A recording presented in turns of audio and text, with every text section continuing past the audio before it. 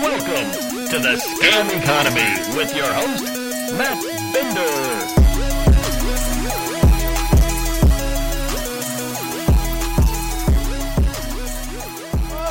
Look who's calling in. Hey, what's your name? Where are you calling from?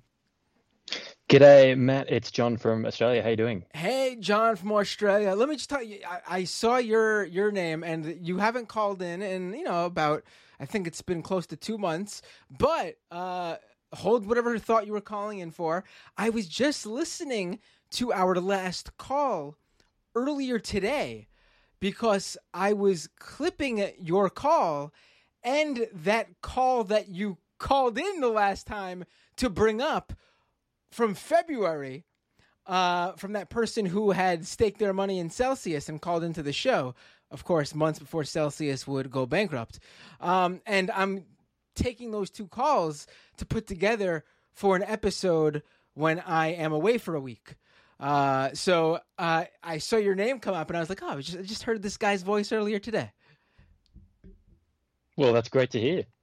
That's awesome. I have no idea how that call managed to sit in the back of my brain for that long to be able to recall it so quickly. But there you go. What's crazy is like I when you were telling me about the call, I did not know what call you were talking about, and I assumed it was like some full-on crypto guy who was like arguing the pro crypto fully on board crypto advocate who was arguing with me. And then I went to listen to the call today for the first time. And it was a guy who was a fan of the Majority Report and bringing up how like Sam and myself were, critical in his political growth, and how he just like thought we were dropping the ball, like the left or progressives were dropping the ball on crypto. And, he wasn't even fully like gung-ho about it. He was just like, it's a thing, it's taking off, and I feel like I have to get on board or I'll lose out. And one of the things he got on board was staking his crypto via Celsius. And then I felt really bad, much worse than I felt when I just assumed this was like a guy trying to sell me on Celsius. No. I wish he would call in. I'm not even like to dunk on him or be like, oh, I told you, because it wasn't like that at all.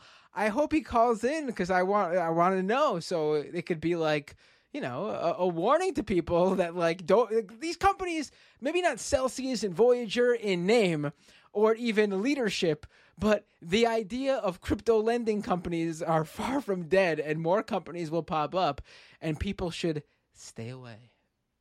Yeah. Yep. That it honestly, it really does. Like listening back to it, it really did hurt.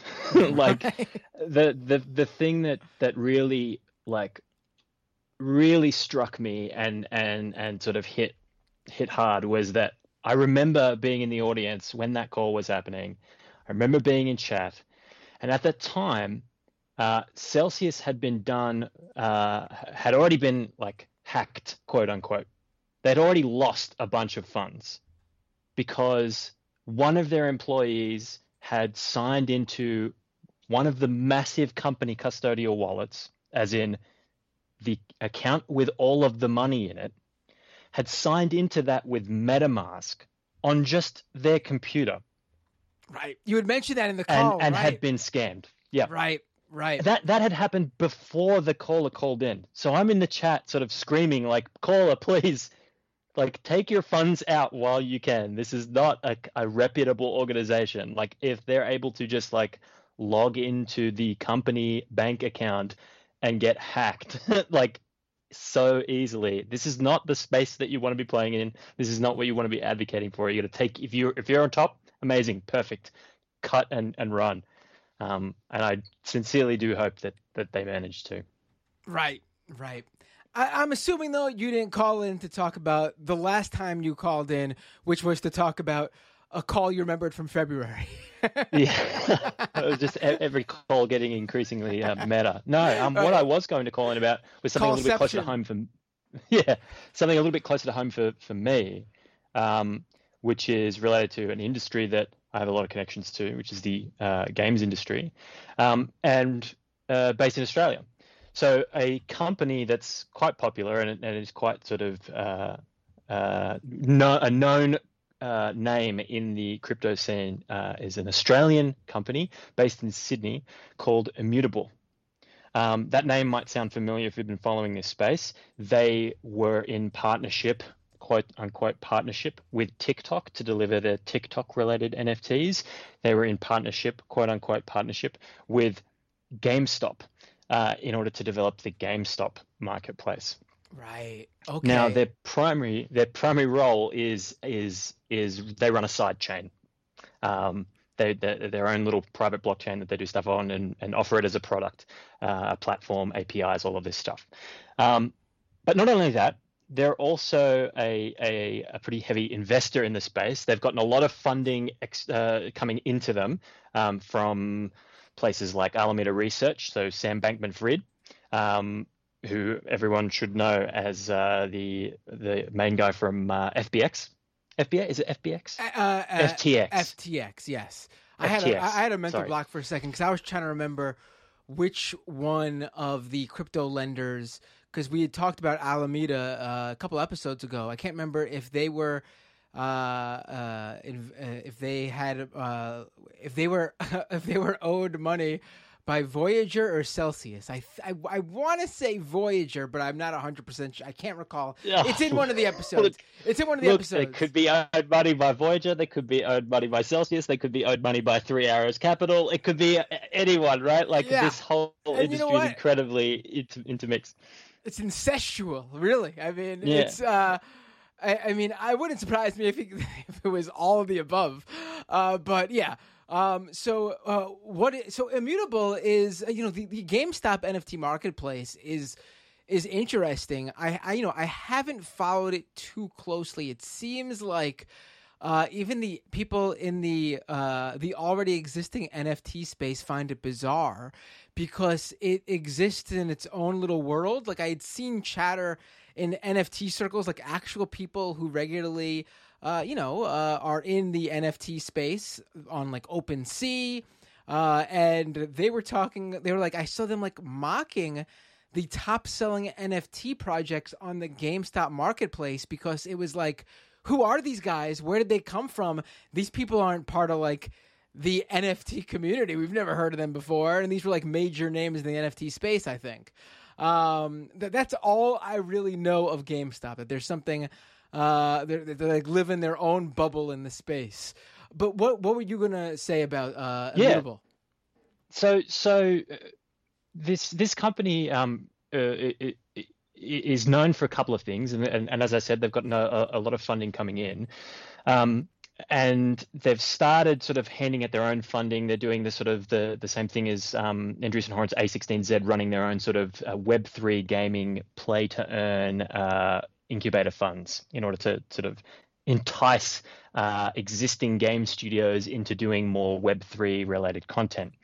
The reason why I call up about this particular company is because they have a game that has been around for quite some time, and I think maybe just after the original launch of CryptoKitties on the Ethereum blockchain, which I think it was around 2018. So they're an older NFT project. It's a trading card game you play online. The cards are NFTs, right?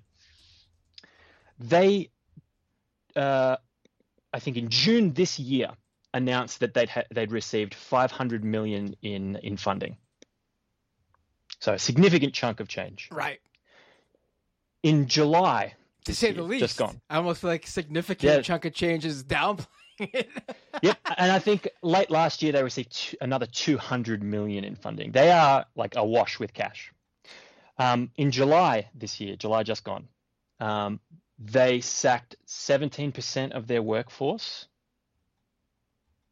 And in particular, from the articles that I've read, the most heavily impacted team was the Gods Unchained, which is this play-to-earn NFT card game, although I suspect they would probably rebuff the play-to-earn moniker now. The only people left in that team now, according to articles about this, are C-suite, so chief of whatevers, and junior staff. So all of their senior team, their long-term members, all that sort of stuff, they're gone. Developers gone. They've just got juniors and they've got execs. In fact, they did a massive. They hired on this year, I think something like six people into their C-suite. Chief of Vibes, chief of whatever, all of these different Web3 related titles. Chief of not losing the company treasury to a MetaMask hack or whatever these titles are. And they plan on, in the next year, growing their player base from a speculated 10,000, because they, to my knowledge, the numbers aren't public, to multiple millions with a team of juniors. I mean, where did the money go? What are they doing? Where did the multiple hundred millions of dollars go in the last 6 months or 9 months or something? I'm actually, like, as you're talking to me, I'm like searching here to find out what's going on here, and I can't find it. Like, first of all, for a company that has received that much money in funding, very little media coverage, and you know that's unusual. I don't even see like a. I don't know. Let me see if I type it in straight up. Yeah, I guess there's some coverage. They're valued at, but none of the coverage is about the most recent stuff. It's about their valuation of $2.5 billion in March of 2022. I mean, that makes them a unicorn in the tech space.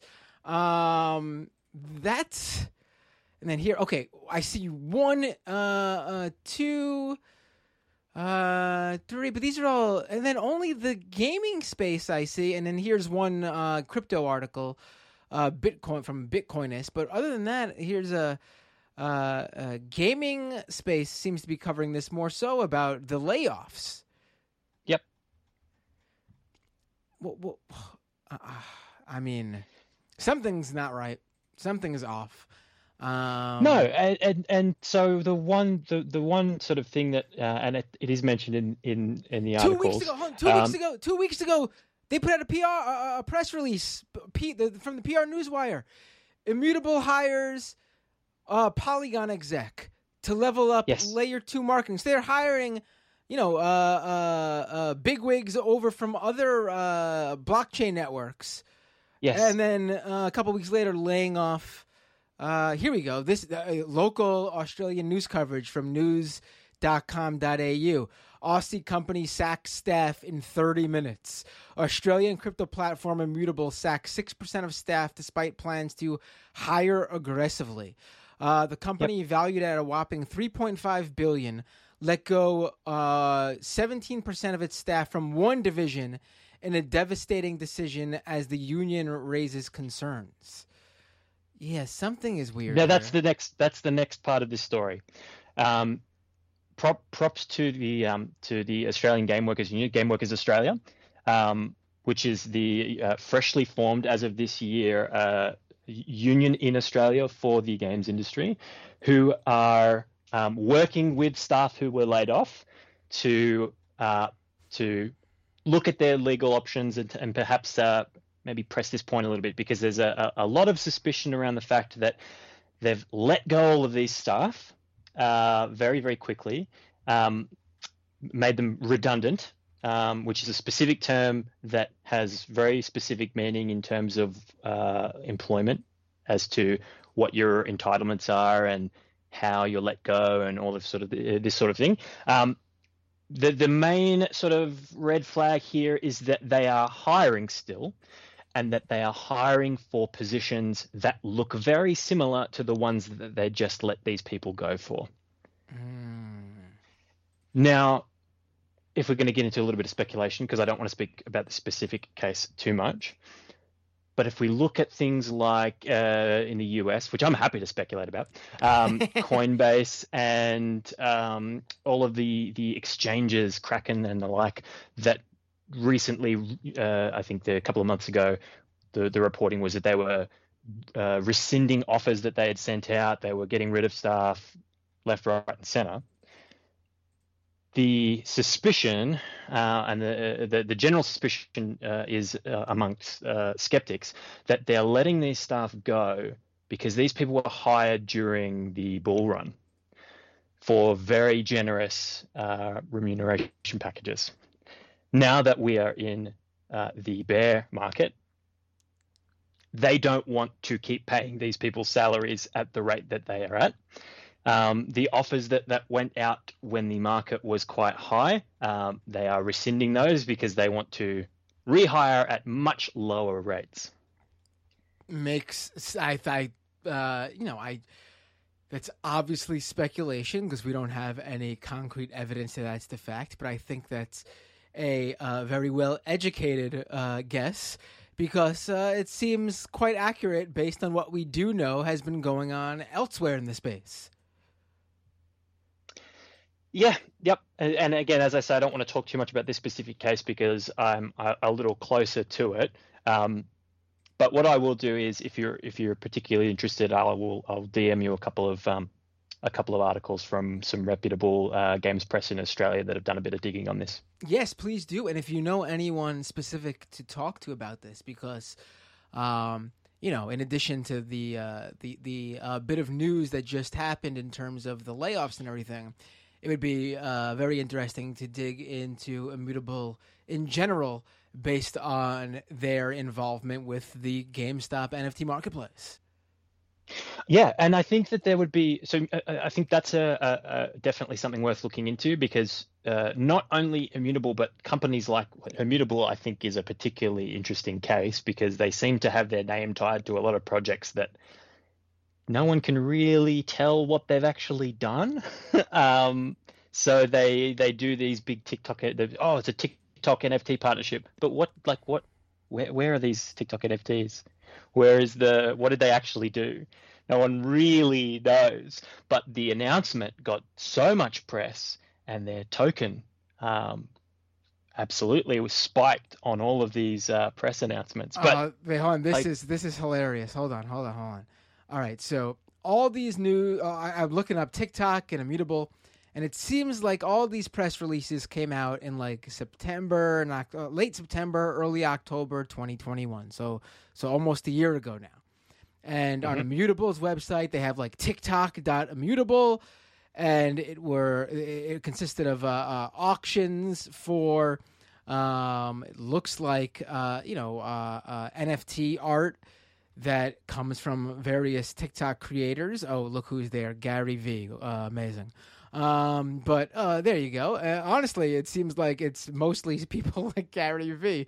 And other names in the NFT space. Not really many. Someone named Coin Artist, XOR, Jess the Mess, RTFKT. I mean, maybe some of these people are TikTok names, but some of these I recognize from the NFT space.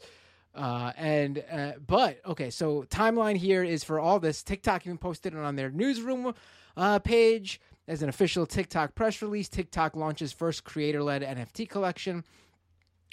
But then we have fast forward to December, and TikTok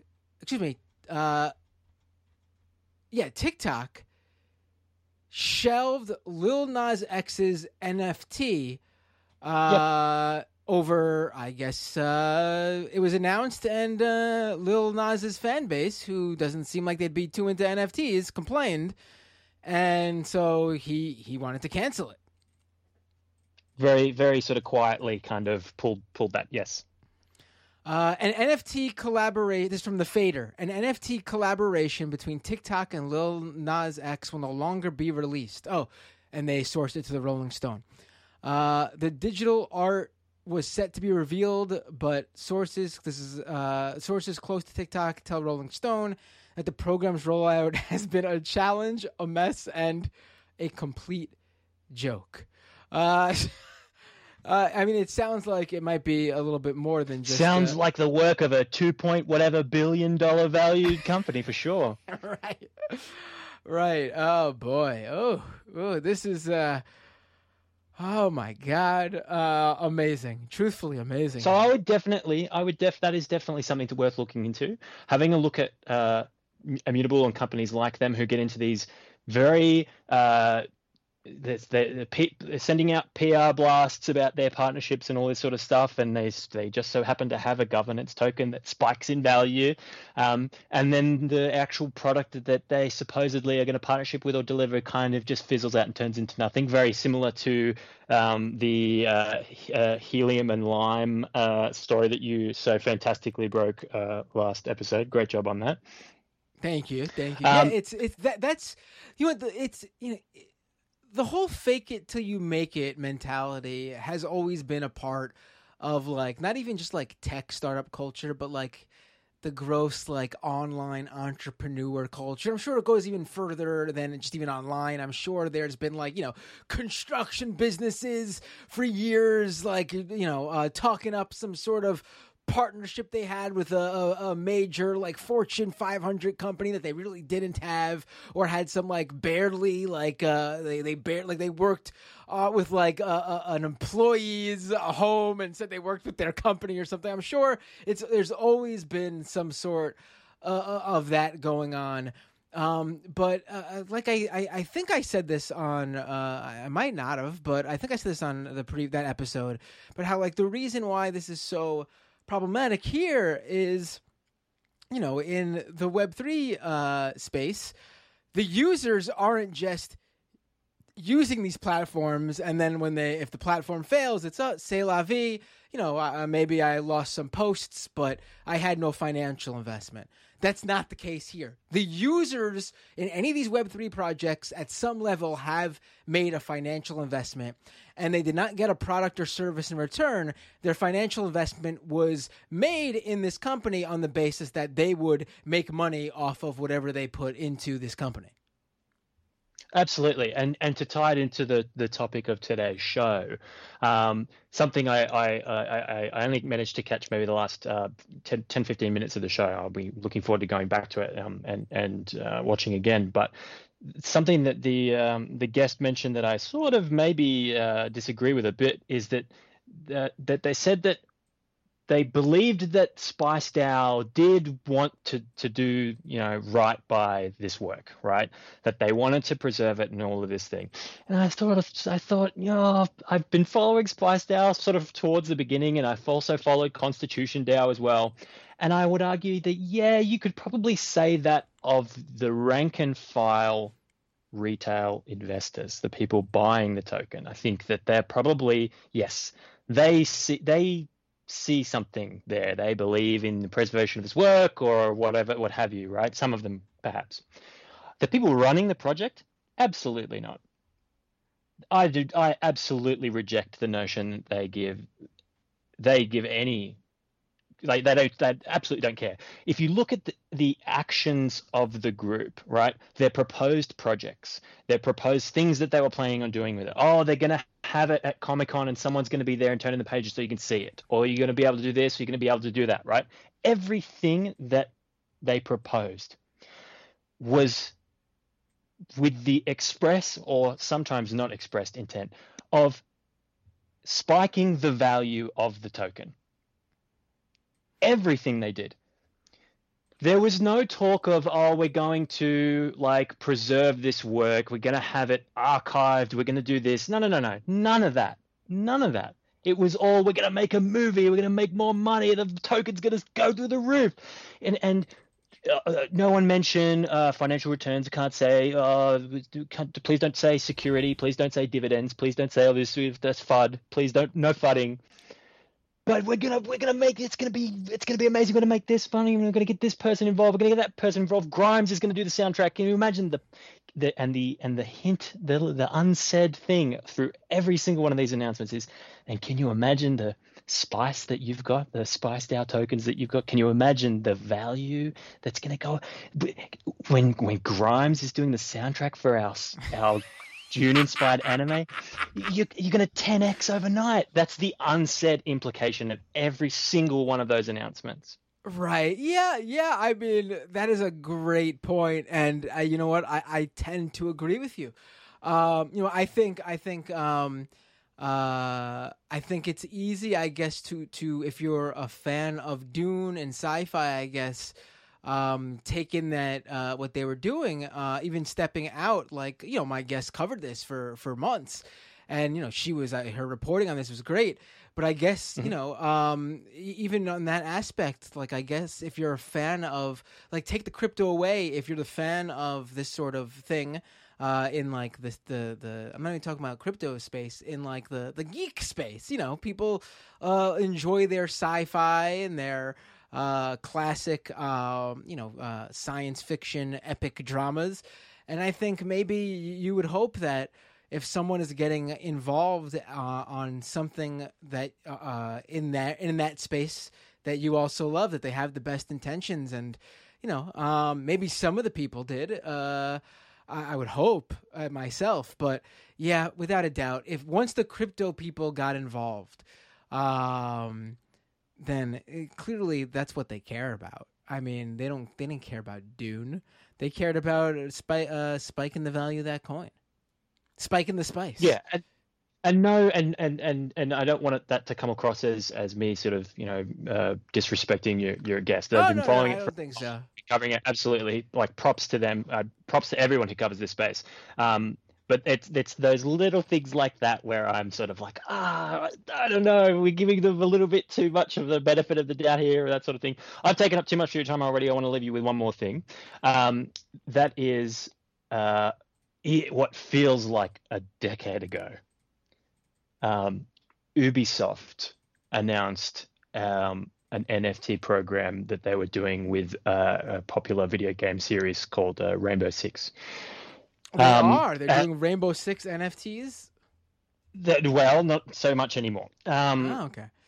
They relatively quickly pulled it, but pulled it. It kind of just floundered, really. No one bought it. There was a report, a couple of investigations people did after the fact, and they said like, oh, this Ubisoft NFT thing's been around for like a couple of weeks now, and it's made there's been $60 worth of sales total, and everyone was like, oh, this is kind of embarrassing. But the main thing that was of interest to me in that event, and again sort of ties to what I called about earlier, which is and I can't remember the name for the life of me. And if I had it in front of me, I would butcher the pronunciation. But the French Video Game Workers Union put out a statement at the time. They represent workers at Ubisoft, and I'm trying to remember if they're a Ubisoft-specific union. I don't think they are. I think they're just a general game workers union. But they represent a lot of Ubisoft employees. They put out a statement around NFTs and gaming and play to earn and all of this stuff. They're very vocal against it. And I don't want to speak for Game Workers Australia, but the folks I've spoken to there who are across this stuff, even though they're representing workers who work at these companies, they're not particularly fond of the idea of play to earn, of NFTs and all that stuff in games. There's sort of, again, I don't want to speak for them, but a lot of people see it as this kind of encroachment of this kind of sort of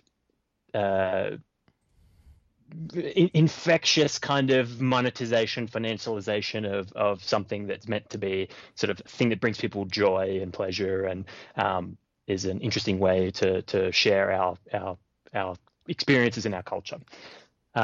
So what I will do, as I said, I'll send you some information about Immutable, but I'll also send you some stuff about the Game Workers Union in France, who put out a statement regarding the Ubisoft NFTs, because I think it's interesting to see game studios, not just gamers, players of games, coming out sort of vocally against NFTs, but game studios, workers at these places, saying this is crap, like this is bad, like we don't want this. The promises that they're making, they can't fulfill, and even if they could, the notion of it is antithetical to what we want to do.